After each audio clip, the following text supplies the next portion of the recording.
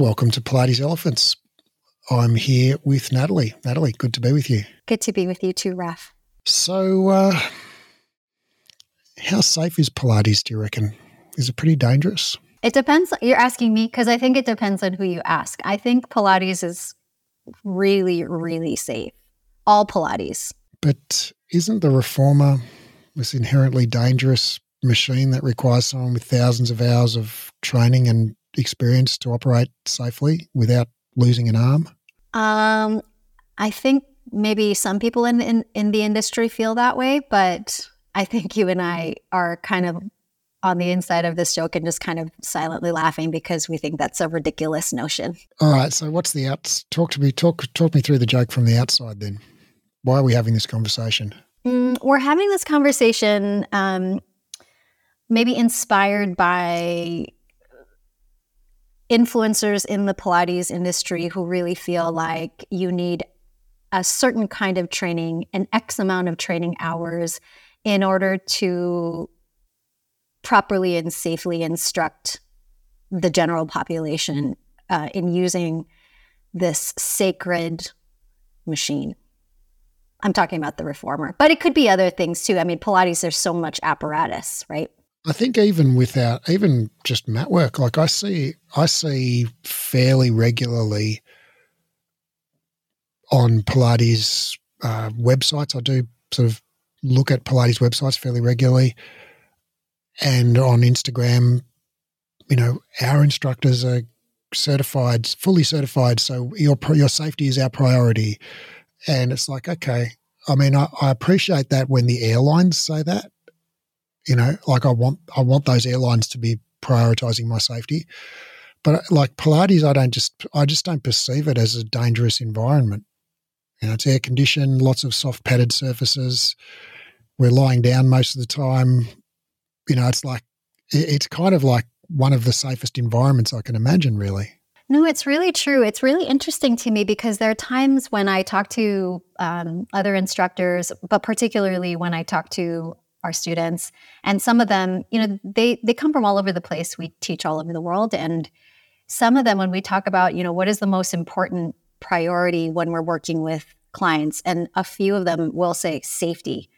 And it's always interesting to me. Like, I just want to sit down with them and say, tell me more about that. What do you mean by safety? And I think that there is inherent in our industry and in our community this idea that Pilates and movement are dangerous. Yeah, and if you do it wrong somehow, it's like, if you don't have the correct expert guidance, you might somehow move wrong and then throw something out or break something or cause some kind of irrevocable harm. It's such a weird sort of a concept. It's a weird thing. And I think also in social, when you put yourself out there in social media, I think one of the biggest dangers in my mind, I'm not even being facetious, I'm being for real. Like, in my mind, one of the biggest dangers of putting yourself out there and showing your practice, let's say on Instagram, is the danger of being pulled over by the Pilates police. Have you ever been pulled over by the Pilates police? If I ever am, I make sure I keep both my hands in plain sight. And I don't make any sudden moves. And I follow all instructions given to me by a member of the Pilates constabulary. It's a kind of an intriguing sort of observation to me. This whole notion of safety being, of such primary importance. Like you would expect that in, I don't know, if I was going on a safari across the savannah in Africa, with lions 10 feet away, or abseiling, or scuba diving, mountain climbing, safety, very, very important. Like I want people to check their equipment trip 3 times and have it certified and checklists and all of that stuff. But those are genuinely environments in which catastrophic accidents are possible, and not even possible, but like if you don't do the right things, they're probable. if you don't have the right safety equipment and know how to use it properly, abseiling is a very dangerous thing to do.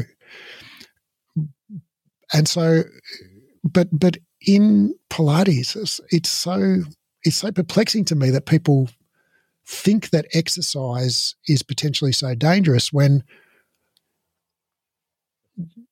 it's just like it's contrary to the evidence of our senses. It's like, well, like you bend over and get the pot out of the bottom drawer in the morning before you make your breakfast or whatever. And most of us do that without thinking about our spinal alignment or pelvic floor contraction or whatever it may be. And yet when we lie on our back on a padded surface in an air-conditioned Pilates studio, suddenly we think if we lift our leg without having our spine in a perfect position, some kind of catastrophe might ensue. Yeah. I remember one time I was at a Pilates studio. I was just a guest. I wasn't signing up for a membership, but my friend was a member there and she invited me to go along with her. And so, even though I'm a Pilates professional, the rule in the studio is that you have to go to the introductory beginner course, which was fine. It's fine. And I remember the teacher, as part of his introductory speech, he started off by saying, it's really important before you get on the machine that I tell you some of these things so that you don't die. He actually said that, so you don't die. And I thought to myself, I don't think that's a good way to start. Like, I didn't say it out loud. And of course, like, I just kind of laughed it off, like, haha, that's kind of funny, except it's not that funny because it's not true, first of all. It's not true. But then also, I think about the clients that we end up having who actually are fearful of moving. That's not a helpful thing to say, nor is it true. Yeah. Anyway. There are some safety considerations when working on a reformer in particular, shall we say. But they're all to do with what I would just think about as basic workplace health and safety. It's like, all right, don't leave all the springs off the reformers when the clients come into the room and then allow them to step onto the carriage with no springs on the carriage. Don't leave crap lying on the floor where people can trip over it. Like when you're doing a high kneeling exercise for the first time, you need to warn people of the, balance challenges and have them ready to sit down if they need to, if they're overbalancing rather than pushing their hands forward. And we've talked about this before when we talked about prenatal Pilates. So I think there are some genuine safety considerations on the reform, but they're just basic safety considerations. I mean, there are safety considerations when using a glass to drink from. Don't drop it on your foot. Don't put boiling water into it. Most of them are fairly common sense and can be taught to someone inside of 5 minutes. They're like, don't stand on the carriage when there are no springs on it. Okay, great. There's not a lot more to know about that. There's not some like deep,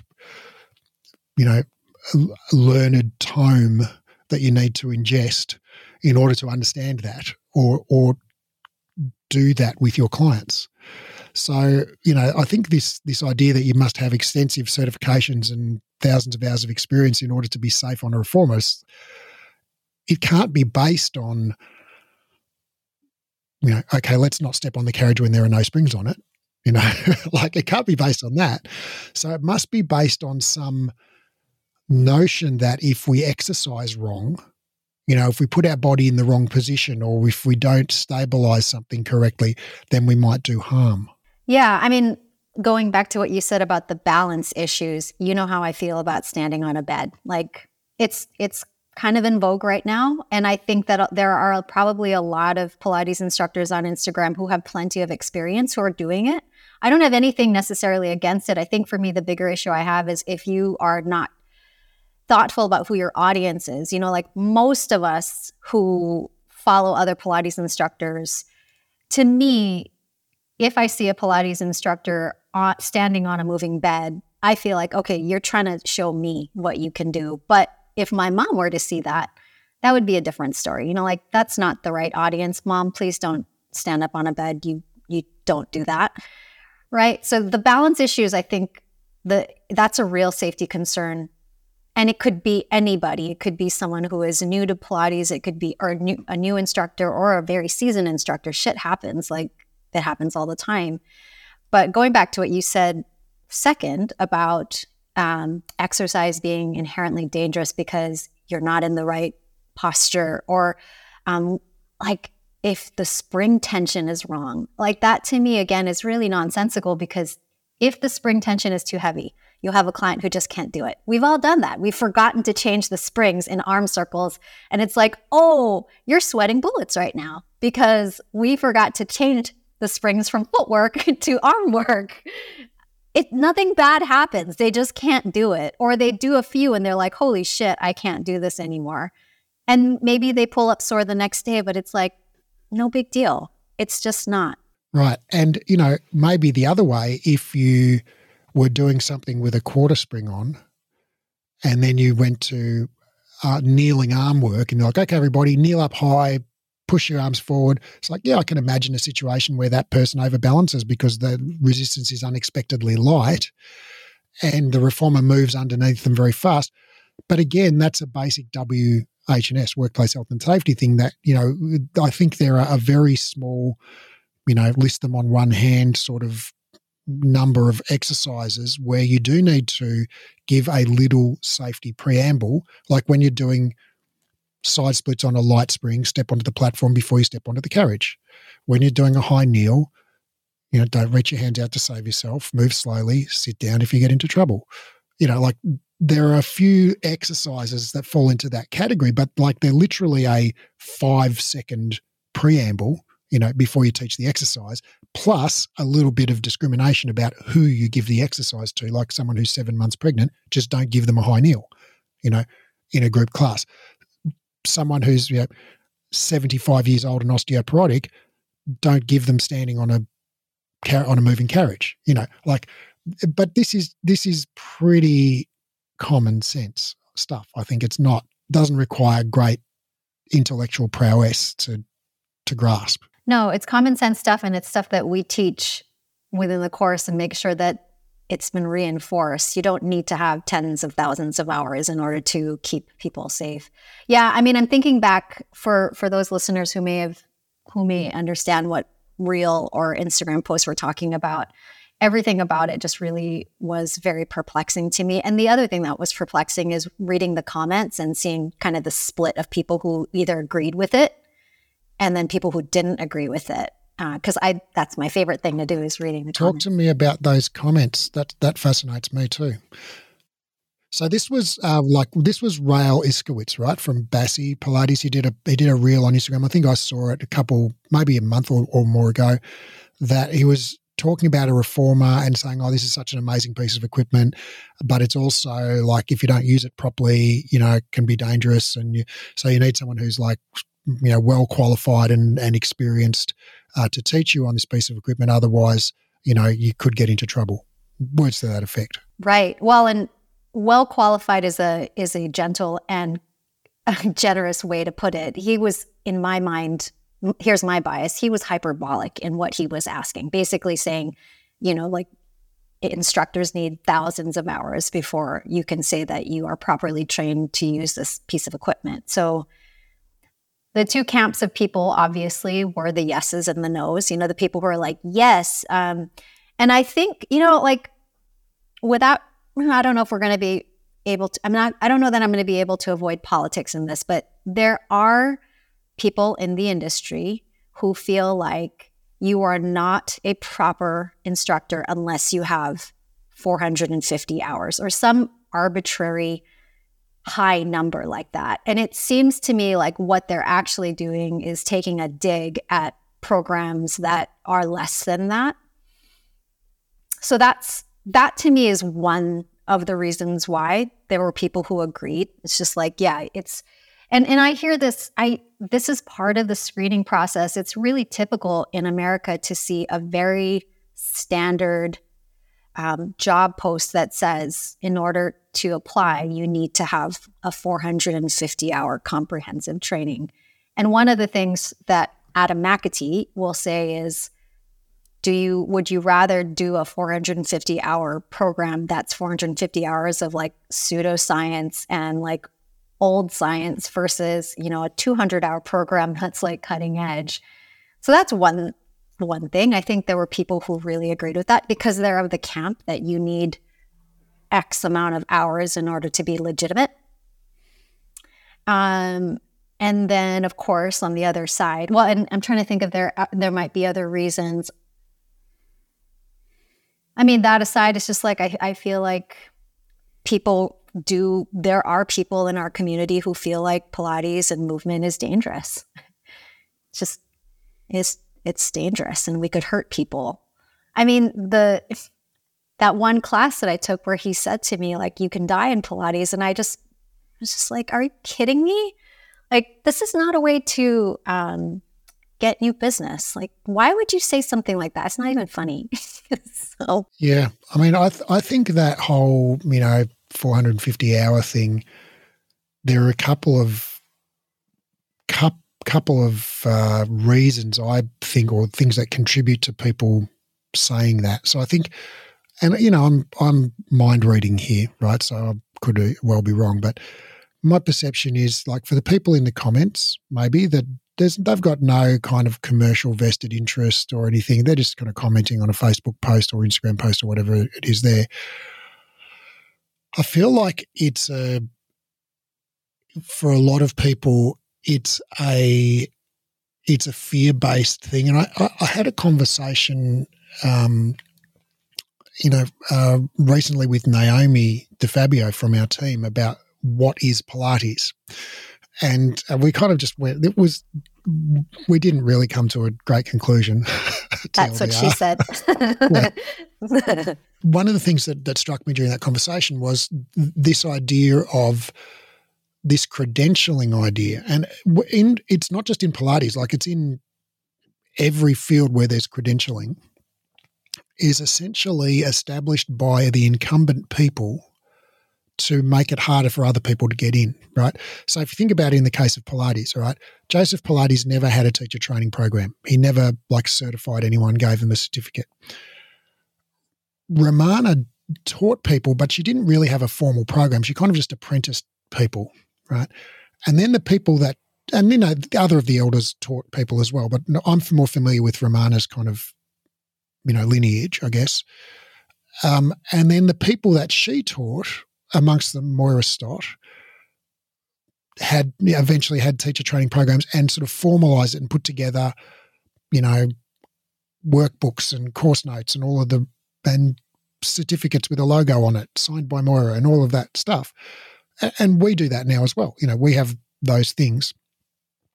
But originally Pilates was never credentialed. Like, it was just, you did Pilates and then after a while you thought, I kind of think this is pretty awesome. I'll go and teach some other people how to do it, So, yeah, there was no rules about who could and couldn't teach. But now we have like incredibly strict rules about, who could and couldn't teach. Well, when I say rules, I mean not legal rules, but just kind of like some people try and enforce, social norms around, who can and can't teach. There's no legal restriction in any jurisdiction that I'm aware of in terms of who can call themselves a Pilates teacher and who can't. So I think it's sort of like, well, these people get in there without any credential. And then they make a credential so that other people can't get in. It's like pulling the ladder up after you. It's like the baby boomers who bought their, downtown Manhattan 3-bedroom penthouse in 1950 for like $20,000, and, now that there's, you can't even buy like a 1-car garage in the sticks for 10 times that. It strikes me as, I think there are some good things there are some good elements to credentialing. Like, I think I probably do appreciate going to an instructor who has had some form of training as opposed to someone who's literally never stepped foot in a Pilates studio. But I would like to think that if the market were completely opened up, right, as like literally anyone could just call themselves a Pilates instructor. Well, actually, technically, we kind of are there anyway, right? And so if someone opened up a Pilates business and they literally had never done a Pilates class, never even seen Murray Windsor on, late night TV or anything like that, all right, well, their Pilates classes would probably be pretty shit. And they probably wouldn't do very well in their business. So they wouldn't be open very long. So,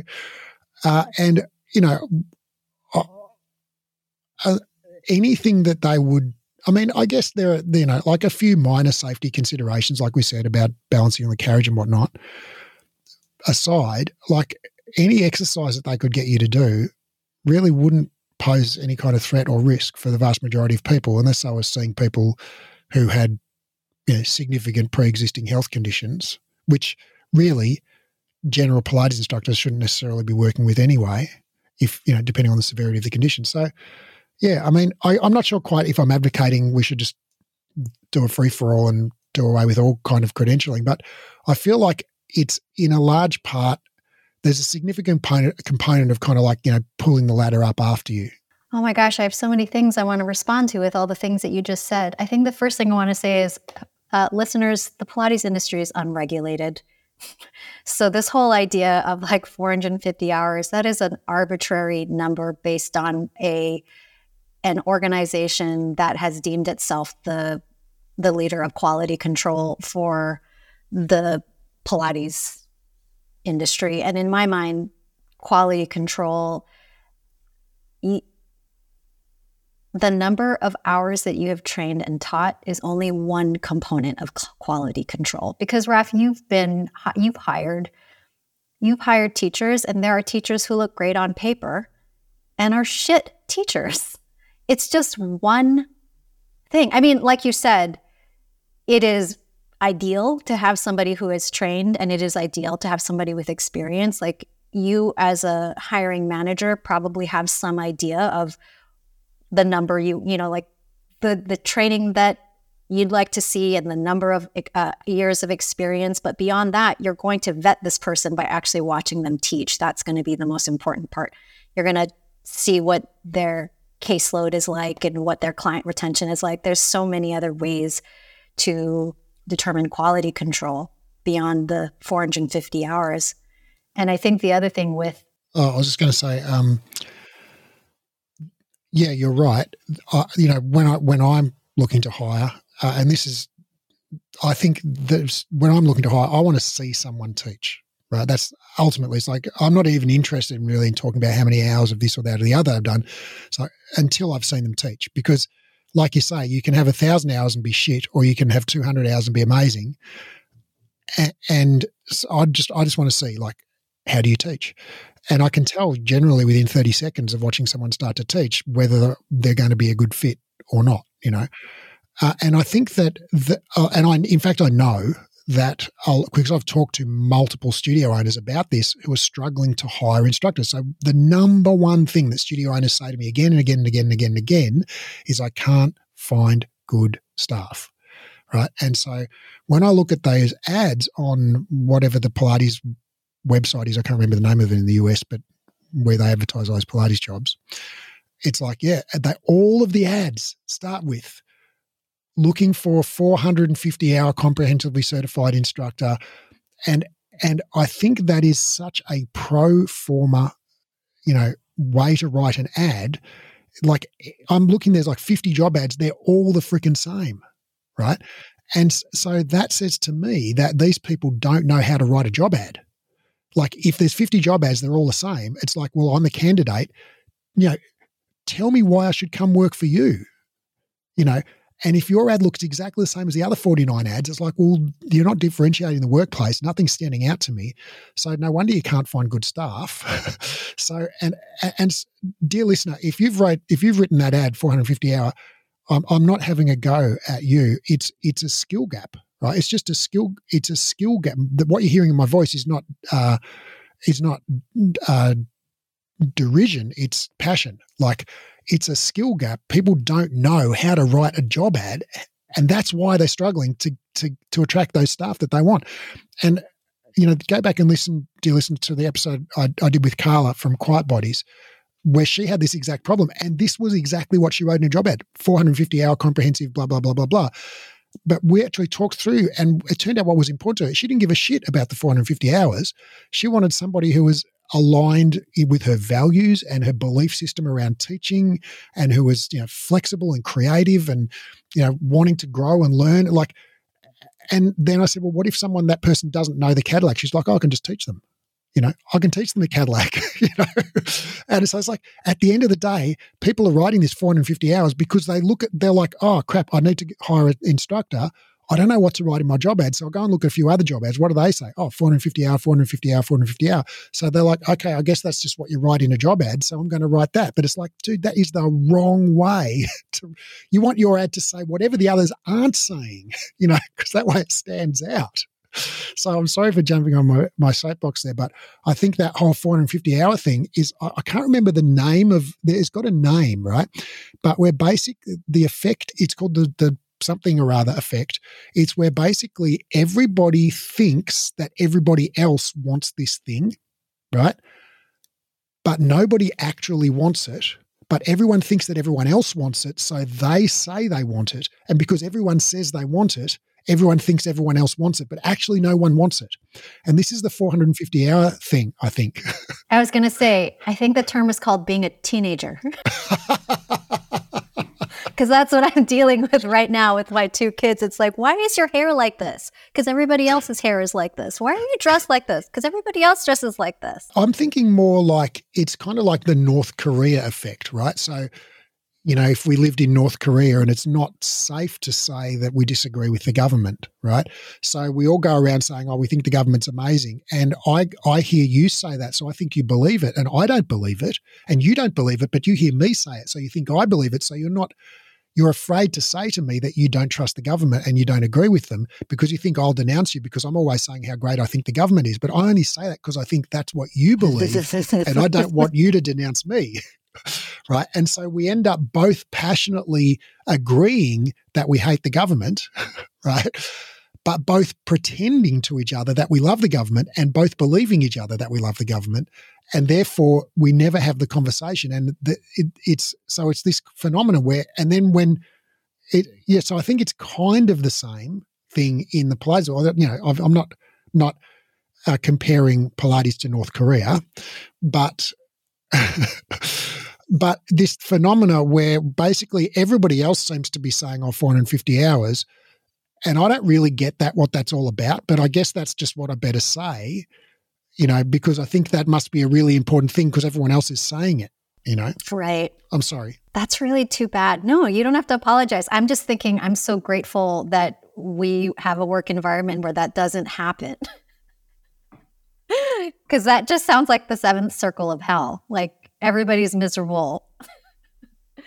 That 450-hour thing is really interesting. It becomes this barrier to really great instructors. And, I was thinking about, so at the studio I work for, we have a class for new clients. It's a new client class. And what we used to have them do like 8 to 10 classes before they're able to get leveled up. And we've since taken away the leveled system. So now once you have taken a few new client classes, you're welcome to take whatever classes are available. But back in the day when we would have this requirement where our new clients needed to take 8 to 10 classes before they moved up, I cannot tell you how many clients I have talked to where they have stopped their memberships because they would book into 8 to 10 classes with a specific instructor because it was the best time for them, but they couldn't get through to like class number 4. They didn't want to survive because they hated those classes. And by and large, those classes were being taught by people who had like 450 years of experience. Yeah, 450-hour certificate and like dozens of years of experience. Like these are clients coming to me saying, I wish that there were other options for classes because I booked into, like 6 more of classes with so-and-so and I do not want to take class from this person anymore because it's awful. It's boring. We're not moving. We're just talking about neutral. We're talking about proper alignment. We're doing postural analysis. We're barely moving. Like she wouldn't let me up my springs like this. And this all goes back to safety culture, like this idea that we have to be a gatekeeper in the Pilates studio. And the gatekeeping often has to do with safety culture and about you have to take these classes to be safe, and we can't trust you to take anything beyond a beginner level class because it's not safe. And I think let's talk about that. But I also want to just go back to the original spirit, the original inspiration with that Instagram post by the founder of Bozzy. I just think, I don't know what his intention was, but what I do know is that fear sells. And fear sells. And I'm so impatient with that idea in the Pilates industry, because I just feel like the other thing that sells is movement optimism and getting people like really happy about moving and being free to move and trying new things and being curious. Like that to me is like, it's so much better to just say to your clients, like, be curious about your range of motion, be curious with the amount of strength that you can have. Try out a spring setting. If it doesn't work out, what is the worst thing that can happen? You don't like it or it doesn't work out. Then you just go back to 2 reds and a blue, like I don't understand what the big deal is. But anyway, okay, I'm going to get off my soapbox now. That figure, that analogy you made about gatekeeping, I think you're so right. And I was just thinking about, when you were talking about I'm assuming the PMA or whatever Pilates professional organisation before, you're saying, they're mandating some arbitrary number, 450 hours. Well, that's just exactly what I was talking about before with the pulling the rope up after you sort of thing, the gatekeeping, which is, who is the PMA, right? They're a group of people who are super passionate about Pilates. Well, who's that? That's Pilates studio owners and Pilates educators. So they make the rules about what constitutes a suitable and adequate qualification. And guess what? It looks a lot like their qualification, doesn't it? Looks a lot like their qualification. So it's like, not sure if there's a vested interest there or not, but it could be. It's one possibility. And that culture that you just pointed out, that parallel you made about the gatekeeping, it's like, now we as instructors, not you and not me, but like, some instructors, I think there's a significant culture of gatekeeping clients of you must have this education about posture and alignment and muscle activation and exercise technique before you're qualified to do even the most basic exercises on the basic number of springs.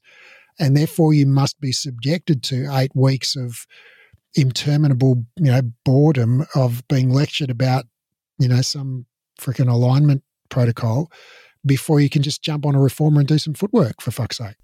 I know, for fuck's sake. That's right. Well, and that was the biggest complaint. So, I would have these clients come into my class. I only teach on Saturdays. So if I had clients who can come in on the weekdays, they would, on the off chance, come see me on a Saturday, and they would come in and the look on their face, I'm like, hey, welcome to class. They're like, thinking, I can see on their face, like they're not excited. They're not happy to be here. And the first thing I say is, pick out your machine because we're going to get moving. Go grab water now or use the bathroom because this is a movement class. You're here for movement. Yes, you're a new client. Yes, I would like for you to get to know the machine a little bit, because in a group class, it's easier for me as the instructor if my clients know a little bit about the different spring tensions. If they know it, they don't have to ask my permission, or I don't have to run over to their machine and help them move the foot bar down or up. If as an instructor, I like being able to give them a little bit of that instruction so that they have a little bit of fluency, that they're a little bit more literate about the reformer.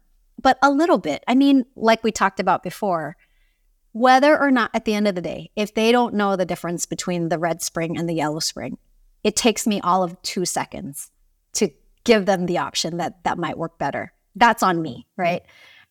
Same thing with the foot bar. It takes me all of 2 seconds to go over there and just say, oh, it goes like this. That's all I need. Beyond that, it's like you said, work and health issues where it's just like, you need to step your foot onto the platform before you put your foot on the bed. Get your keys out of the way, because when you step down from the bed, you're going to eat shit because your keys are right where your foot is supposed to be. Like that can happen to me and you as very experienced Pilates professionals. Accidents happen. That can happen to anybody, 450 hours or not. Yeah. Yeah. And I think even with those spring settings, I mean, you can just say, hey, everyone, we're going to do XYZ exercise. If you're a beginner, start on a yellow. If you've done 10 or more sessions, try a blue, right? And then experiment and see how that feels for you. And if you need help, I'll come around and adjust it, So it literally can be that simple for people. I wonder what you think is like, I see that parallel of that safety culture being like a gatekeeping of, for clients in parallel to what the gatekeeping is for instructors by the sort of quote elders, and I'm not talking about the elders, capital E. I'm talking about like the people at the top of the status hierarchy in the Pilates world. But I don't think it doesn't strike me that that's like the genesis of it. I think the safety culture thing has a life all its own now. I wonder what you think, where you think that comes from. I'm going to guess, and I want to hear your thoughts too. My guess is that when you look at the history of Pilates, where it started off with, and let's not talk about Joe, because when Joe died, they begged Romana to come back and take it over. And Romana, to me, the most interesting stuff happens with Romana, because what used to be like this bro culture, like Joe's gym, like push your head against the bed and like massive like tactile cues. As an aside, it was really funny. Naomi DeFabio sent Phoebe and I this little video of Joe with tactile cueing, and she's taking a video of it with her phone, and like all I hear in the background is her giggling because it's so ridiculous. Like the way that he tactile cues, it's just like this guy would be in jail by now if he were doing this. Anyway, I digress. So the interesting stuff to me happens when Joe dies and Romana inherits the studio, and all of a sudden you got like this very, very heavily ballet influenced culture. It's dance culture. And, Kyle Marsh would be such a great person to talk about dance culture and the way that dance pedagogy influences the Pilates industry, where it's just like there's such a hierarchy. Like if you are the ballet master, like you can say and do anything, and everybody below you is just a minion. So it's just like this whole idea that there's this authority figure and you need to follow this authority figure. So I think that's one way that's been in the Pilates industry has been influenced. It's not a democracy. And then I think like in the 70s, 80s, 60s, 70s, 80s, I got to brush up on my Pilates history.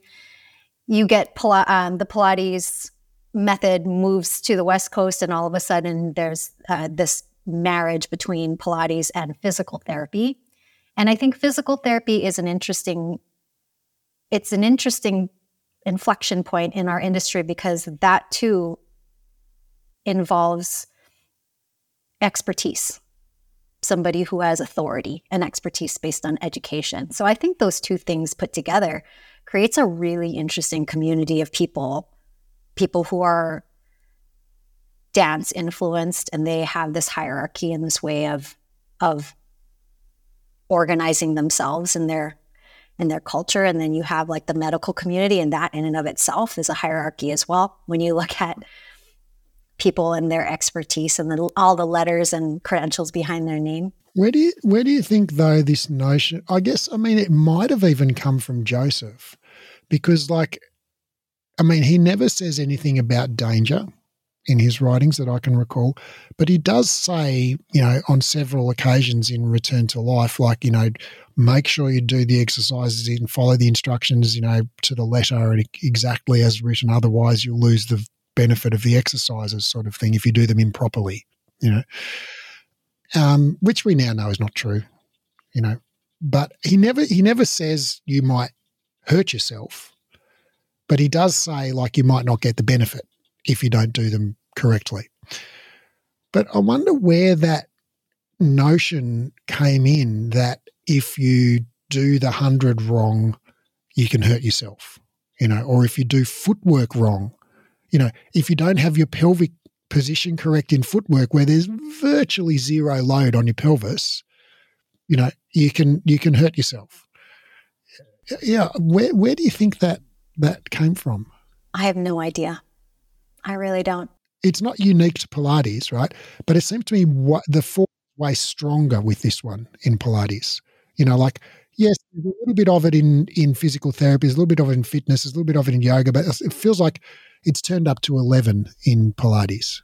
It absolutely does. I remember I have worked with a couple of physical therapists personally for my own stuff. And I remember both physical therapists would say to me, don't do this exercise like you're doing Pilates, please. Like, you're overthinking this. Don't do that. Stop correcting yourself. Breathe normally, please. Stop bracing.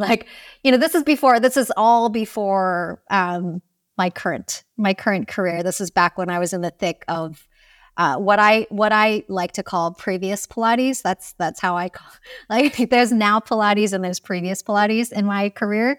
So back when I was entrenched in previous Pilates, I would have my physical therapist. Which ironically was contemporary Pilates. That's true.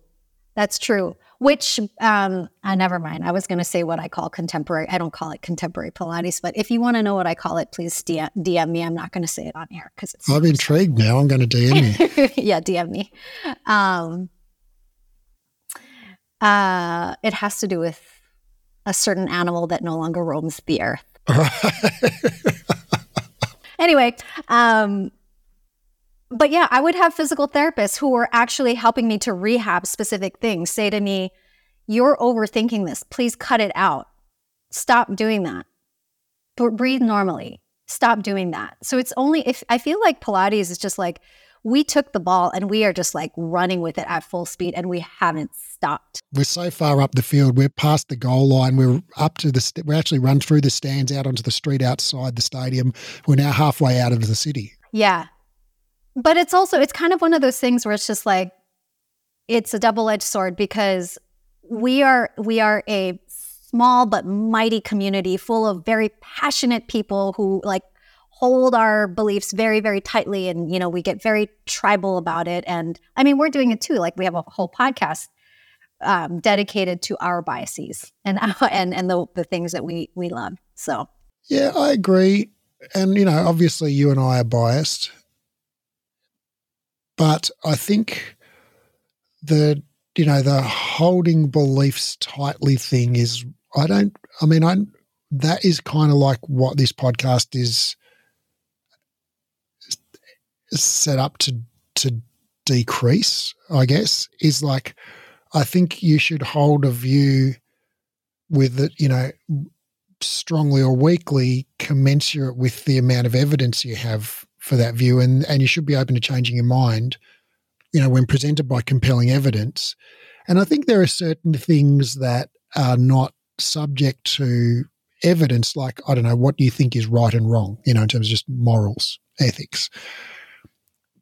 But, when it comes to an empirical question, it does doing footwork with your background and increase your chance of getting an injury. It's well, that's just an empirical question. We can actually do that experiment and find the answer. And so our view on that should be conditional on the strength of the evidence we have, and we should have no investment in the answer being one way or the other. It's well, the world is what it is. The universe and physics don't care whether we prefer the back straight or round. Like there's just an absolute actual truth to the matter somewhere of like, is it or isn't it more dangerous to do footwork with your back rounded? And that universe is completely indifferent to our passion about the topic. And so I think we should just, like, any amount of wanting it to be a certain way doesn't change the way it actually is. You know, like if it's snowing outside and you don't want it to be snowing outside, well, that's bad luck. You know, like, you know, no amount of saying, no, I'm really on a tropical island is going to change the fundamental reality there. There's a podcast that I listen to, and I'm so sorry, I'm just going to space on it. But there are two hosts. One is a yoga professional, and the other one is a yoga and Pilates professional. And one of their taglines is they have strong beliefs held lightly. And I really like that. Like, you have strong beliefs held lightly. Don't be precious about things, because the whole Is that Jenny Rawlings' podcast? No, it's not. It's not, but I do love her podcast. I'm gonna have to look it up. It's not. It's something else. Is it Jeremy LaVergia? No. All right. Nope. I'll stop guessing now. Yeah. But the whole point of science is you're constantly trying to prove yourself wrong. In my mind, it's just like you're not trying to prove yourself right. You're just trying to see that you're not wrong. Or you're wrong, and just keep testing it over and over again. I think that's the best thing to do. And we've talked about this so many times. It's just like, don't be precious about stuff, because things change, and that's not a bad thing. Maybe don't print out things in stone blocks, and that way it'll be, don't be expensive with the things you put down, because things change, and then you're going to have to change everything. But it's like, let's be open to changes. I don't know why the Pilates industry seems so stuck. But then I also feel like they have conversations about this in physical therapy too, right? Like, oh yeah, absolutely. There's a massive conversation happening about this in the physical therapy world, and I think it parallels what's happening in the Pilates world pretty much. I think, and Adam McAtee has just finished, or he's just finishing his physical therapy doctorate, and a lot of the stuff that he's been exposed to in his doctorate is still like 25 years out of date. Which is crazy. It's just like insanity. So what can I guess if I'm the Pilates instructor on the street, if I'm not an educator, I'm the Pilates instructor. I see clients, Monday to Friday, and I teach a class and whatever.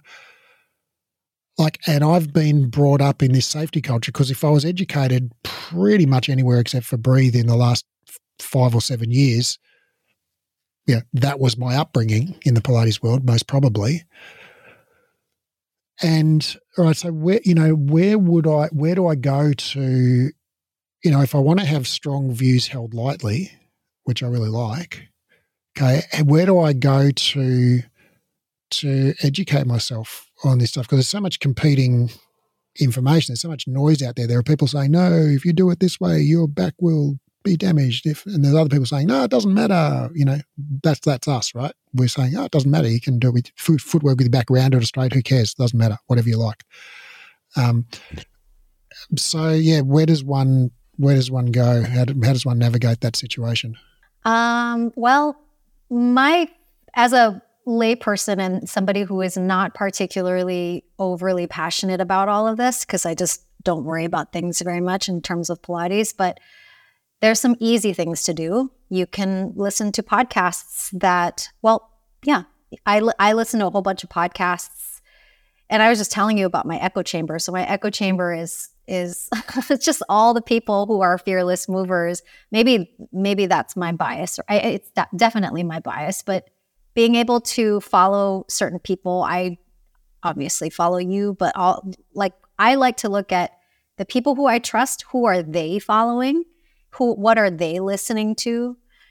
You could certainly go your own route and just start to do Google Scholar searches, but I would prefer to follow people who do that for me. So that would be you and Adam McAtee.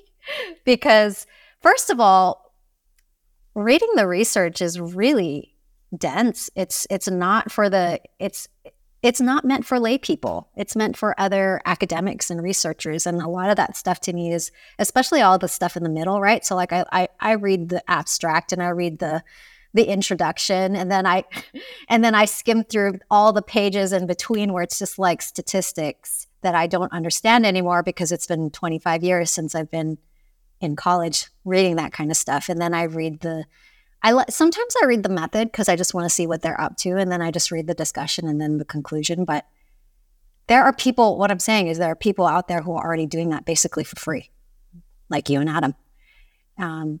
So that to me those are some easy things to do. Like listen to podcasts that the people who you trust are listening to. Follow the people.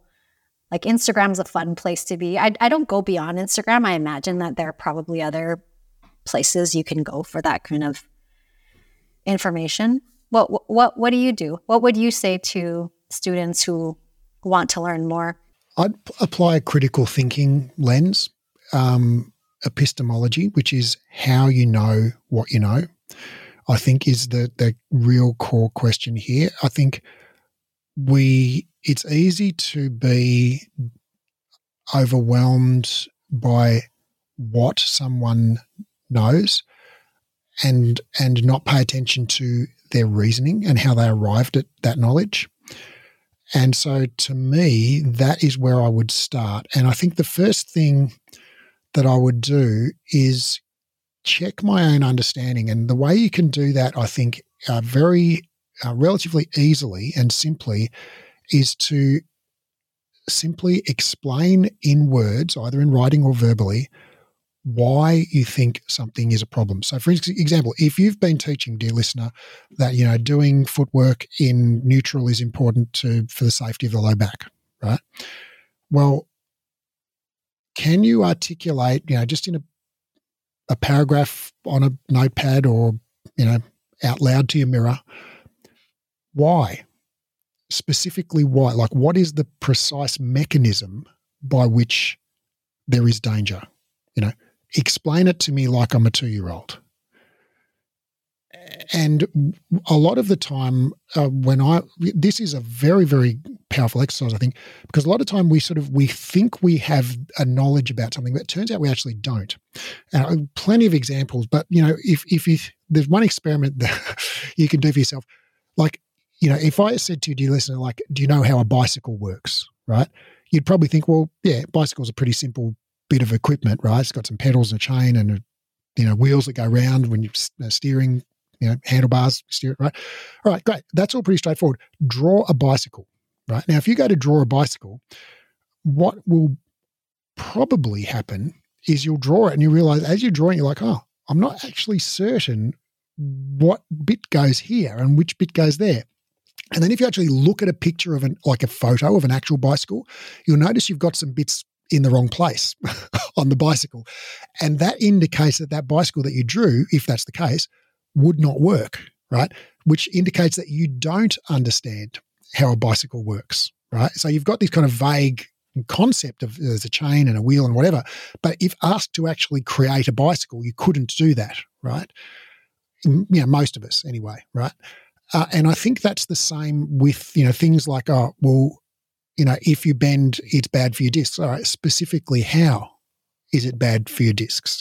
Explain to me how that is bad, why that is bad for your discs, and we've got this kind of generalized notion of it, but then when we actually go to try articulate it, it's like, I don't know where the bits go. I can't make a clear picture.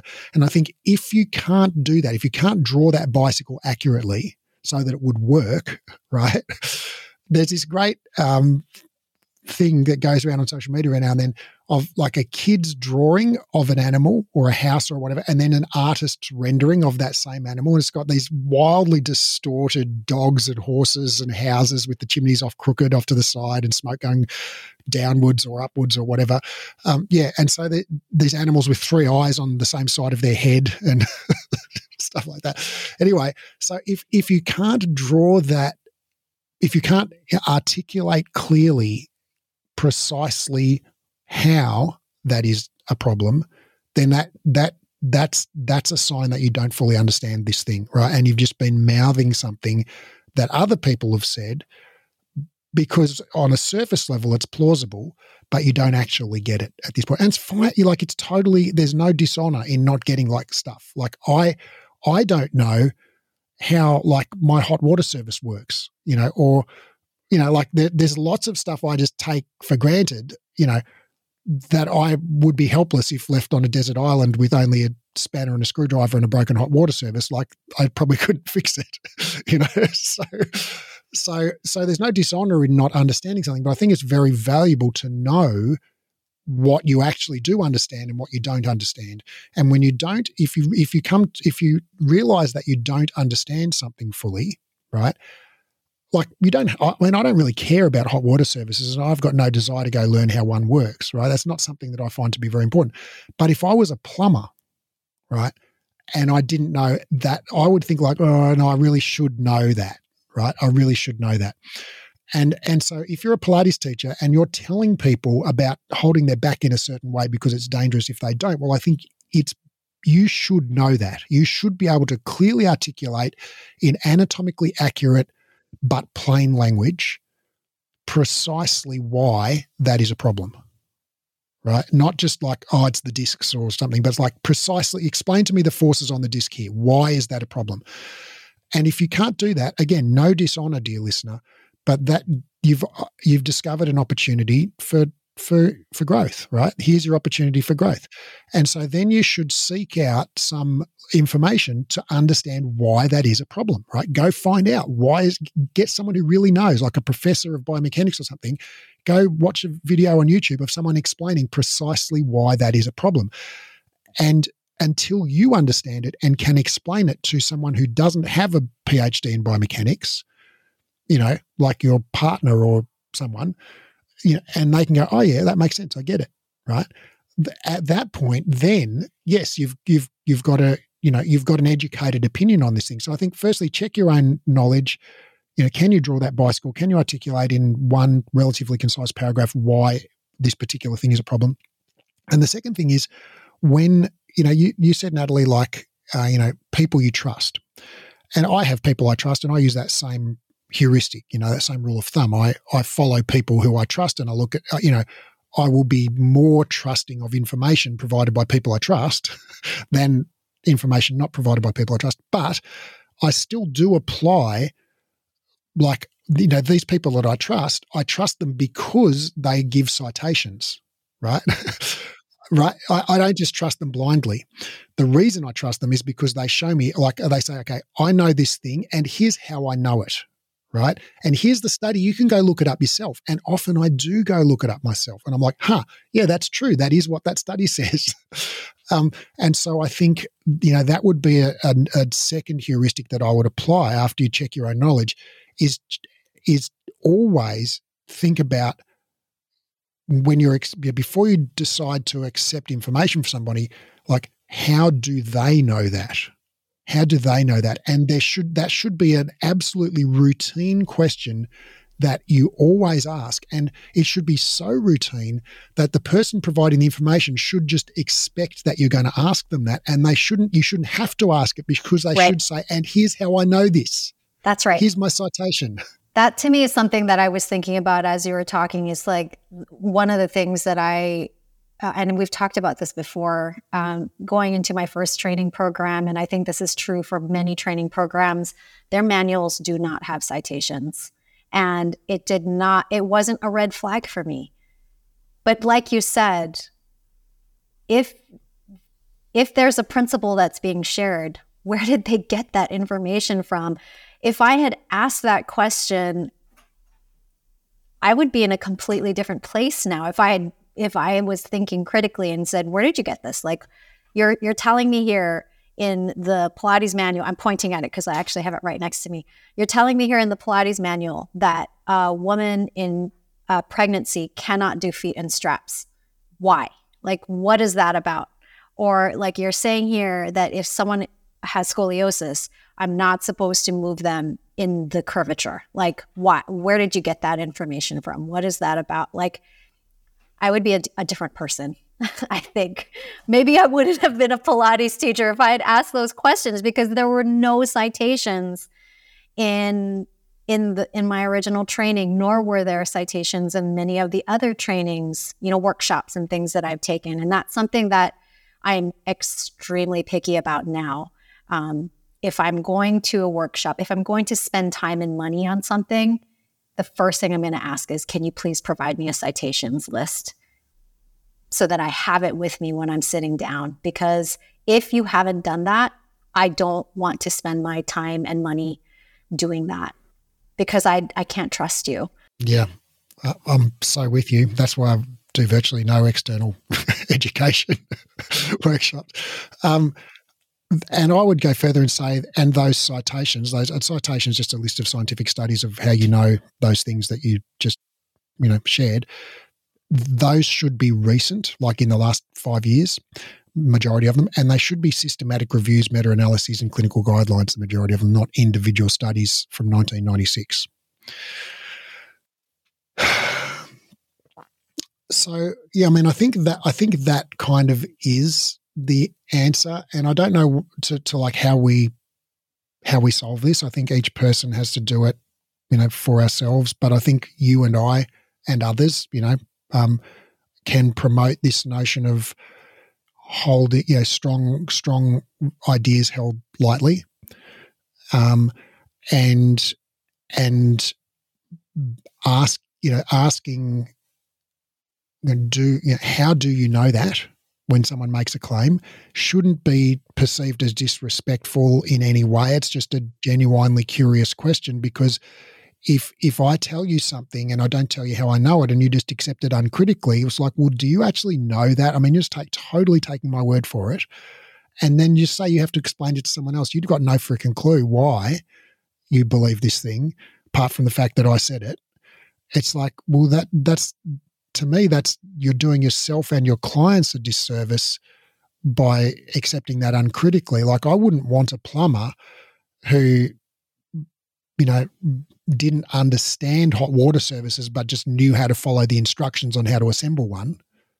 I want someone who understands it back to front and knows why we put this screw in this way. And so if we did it this other way, that's not a good plan, and here's why. Or it is a good plan, and here's why. Or if that screw's not in the kit, doesn't matter, because I can just put a bolt in there instead, because I understand the principle of why we've got that thing in there. So I know which modifications and changes I can make to still achieve the intended outcome.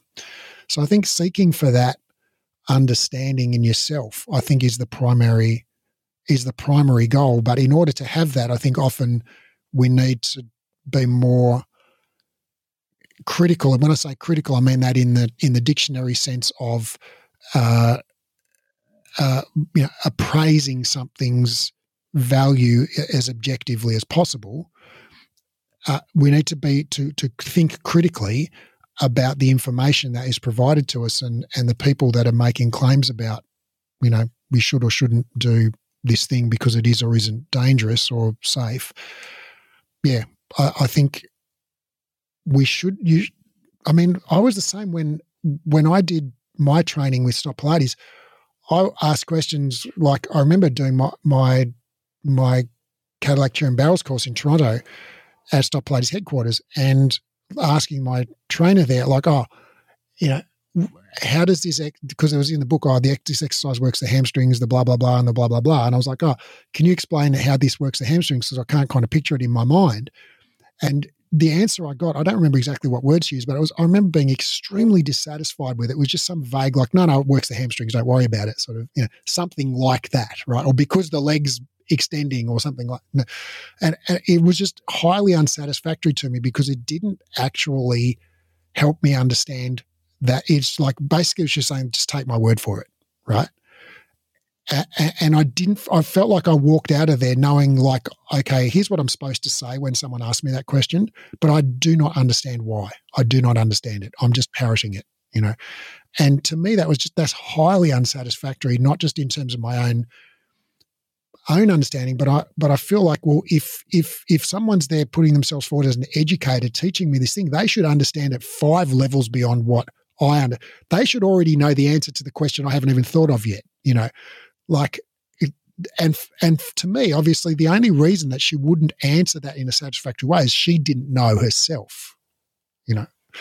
So to me, that was just that was a moment, I think that was a moment where I lost a lot of respect for that whole education system. I mean, a different perspective is that we're not plumbers, we're not pilots, we're not heart surgeons, we're not dentists, we're Pilates teachers. We teach movement. Right. And at the end of the day, just getting people to move. First of all, Pilates is safe. Yes. Secondly, the body is anti-fragile. Yes. And thirdly, people don't move enough in general. So if we can get people excited about moving and just moving, you know, one of the big principles that we have in the certificate program, which I think is very controversial. It's controversial that in our certificate program, we don't go into any kind of deep dive in anatomy. And this is really kind of a thorn in the side of a lot of our American students who are really used to a Pilates education system where there's a lot of anatomy. And I will tell you, in my 450 comprehensive course, I did a year of anatomy, didn't learn a thing about it, remembered a few muscles here and there, but the knowledge that I gained about the anatomy had no bearing at all on my ability to teach well. I'm not saying to teach well. So one of the things that we talk about in our course is it's good to know anatomy. Sure, you're a movement teacher and you might have clients who may want to know, what is this working?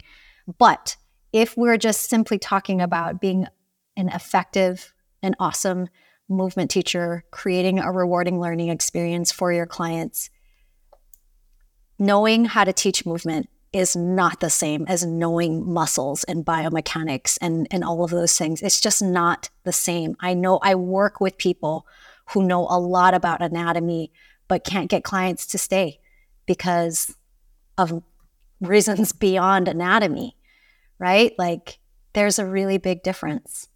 And, you know, like we have we have a rolling enrollment. So I work with students who are close to finishing and students who are in the middle and students who are beginning. And we had a teaching practical not that long ago, and everybody's faces, they look so serious and so scared. And the first thing I said was, this is not open heart surgery, everybody. This is Pilates.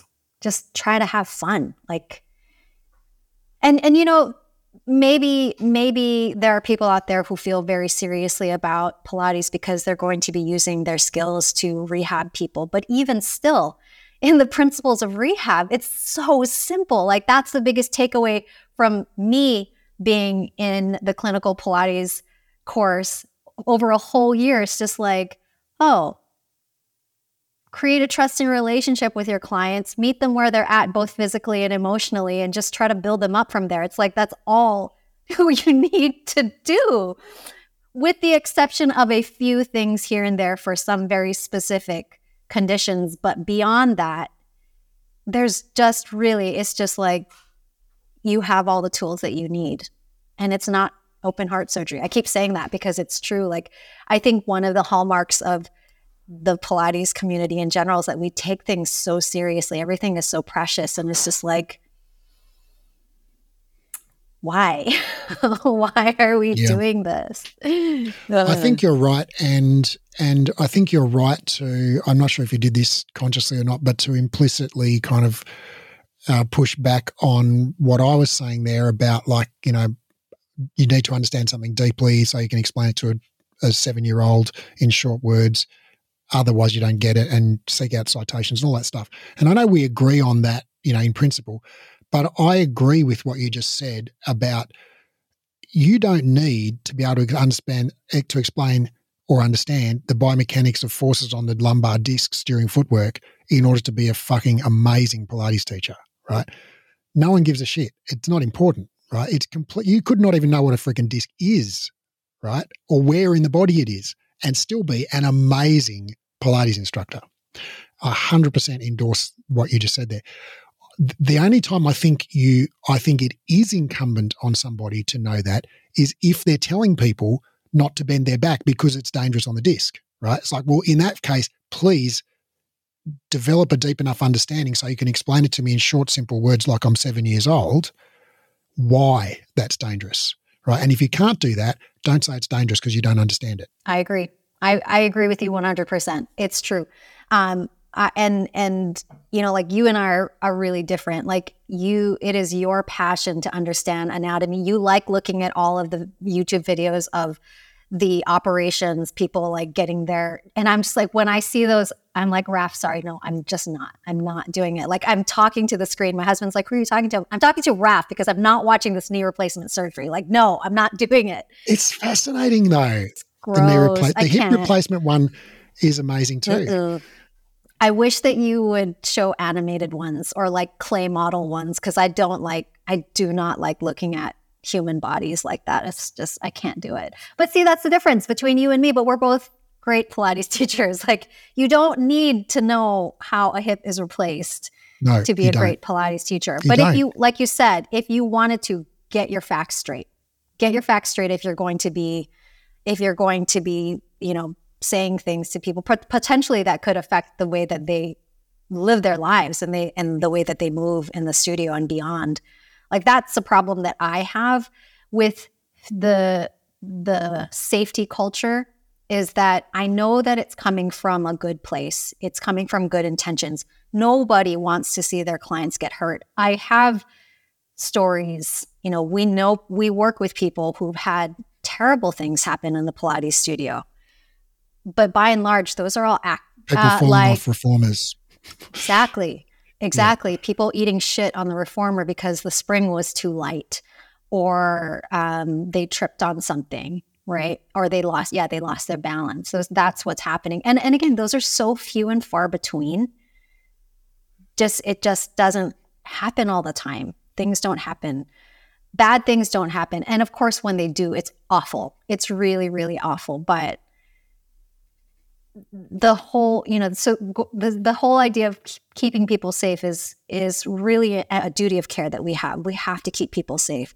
But I think it can go too far, and oftentimes it does, and it creates these narratives that people don't want to move because they're afraid, they're afraid to move. And that to me is a worse outcome than trying to keep somebody safe. Right. And we've talked about that before about, there's no solutions, only trade-offs. And, if we wanted to truly maximize safety, we should, wrap people in cotton wool and deep freeze them and, prevent them from ever leaving their front door. Certainly keep them out of the Pilates studio. That would avoid all risk from Pilates. But, it also avoids all the benefits of Pilates. So and we have this in screening, this same exact balancing act in screening. So we look at something like mammograms for women over 40 or 50 looking for breast cancer, right? And you think that, in principle, we want to screen people so we pick up any potential tumours early on when it's much more easy to treat. And that totally makes sense, right? You think, okay, great. Much better to pick it up when it's tiny and it hasn't had any ill effects. We just cut it out really easily. But then what we don't realise when we just think about that side of things is that there is an actual cost to doing that screening, because sometimes we pick up a lump and it's not actually cancerous, and we put this woman through all this radiotherapy and blah, blah, blah, and there's an actual trauma imposed by the treatment, right? And people die on the operating table, sometimes from an allergic reaction to the anesthetic or whatever it might be, or they have radical mastectomies or whatever it might be, to remove a lump that was completely benign and wouldn't have caused them any problems, right? So there are false positives that occur. And so screening has benefits and costs, right? And so and this is an empirical question of if we screen people, do the costs outweigh the benefits or not? How many lives do we save by screening, and how many lives do we end by screening, and what damage do we cause by screening, and what damage do we prevent by screening? And it turns out that somewhere, last I looked at literature a few years ago, somewhere around like age 50, I think, the benefits outweigh the harms, the risks of screening. If you screen 20-year-old women for breast cancer, you get way too much harm and way too little benefit. By the time women are 50, the benefit starts to outweigh the harm, and it's worth getting screened at that age. But it's not a case that more screening is always better and more prevention is always better, because the prevention has a cost, and that's the same in Pilates. If we want to avoid people ever pulling a muscle, it's great. Just don't ever exercise, But there's a problem with that, because now we're getting more heart disease and dementia and strokes and obesity and depression and, all of those other things that happen when you don't exercise. So, pick your poison. Pick your poison. I mean, as you were saying that about pulling a muscle, I honestly, and maybe I've jinxed myself, but I've never had a client pull a muscle in class. Maybe they pull up sore, but they haven't pulled a muscle. But I was thinking about one of my friends. I'm not going to name names because I'm afraid of causing controversy, but I have a friend who works at a Pilates studio, and the owner of the studio will ask every client coming in to the studio, where do you hurt? And she's talking about where do you hurt from the last session. But that, again, it's just like, it comes from a good place. It comes from a place of concern, but I feel like it comes from a place of complete ignorance. Like, what is the purpose of you asking this, and what is the good of it? Like, exercises can be uncomfortable. It's not supposed to be comfortable, nor is it supposed to be beautiful. I really, I feel strongly about that too.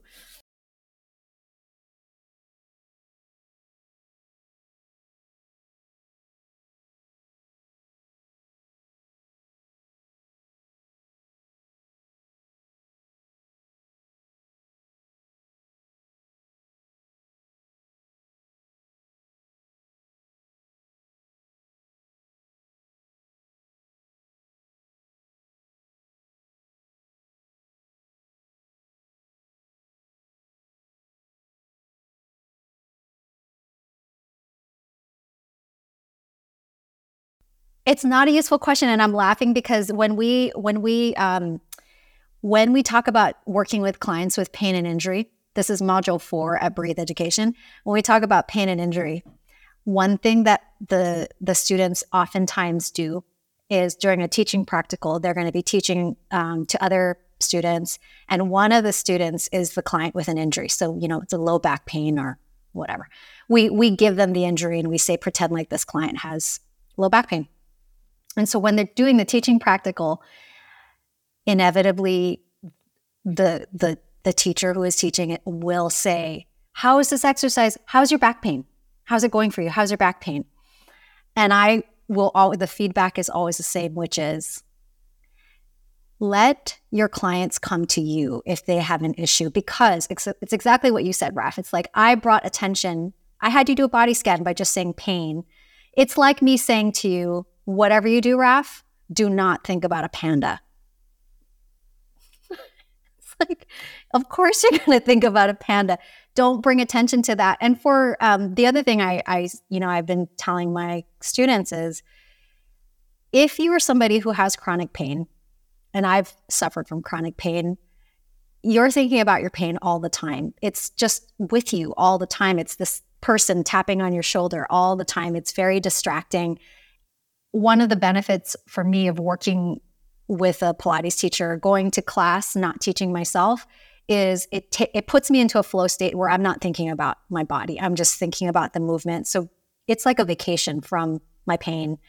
So, it's just but these are the kinds of things, to me, it's like, if you want to create an environment where that's not based on fear culture,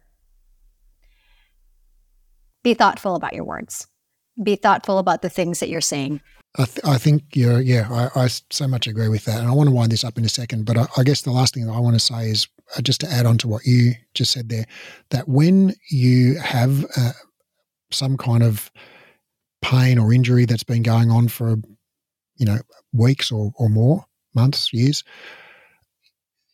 and we've probably all had something like this, even if it was just a toothache, that at some point was impacting us, and then at some later point was completely gone, right?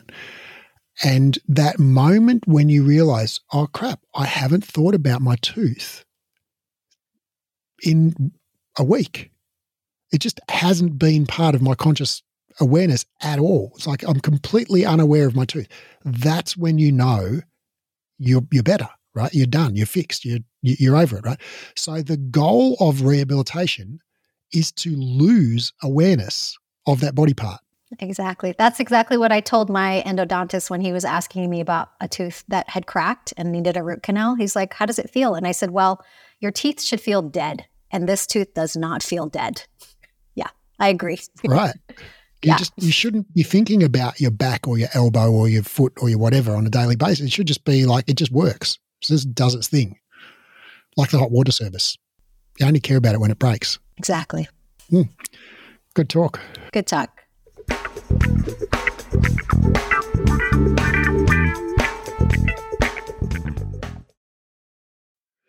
After 2 exercise science degrees and over a decade and a half of reading research daily, I've condensed all the current science on rehab into a program called the Clinical Exercise Specialist Rehabilitation.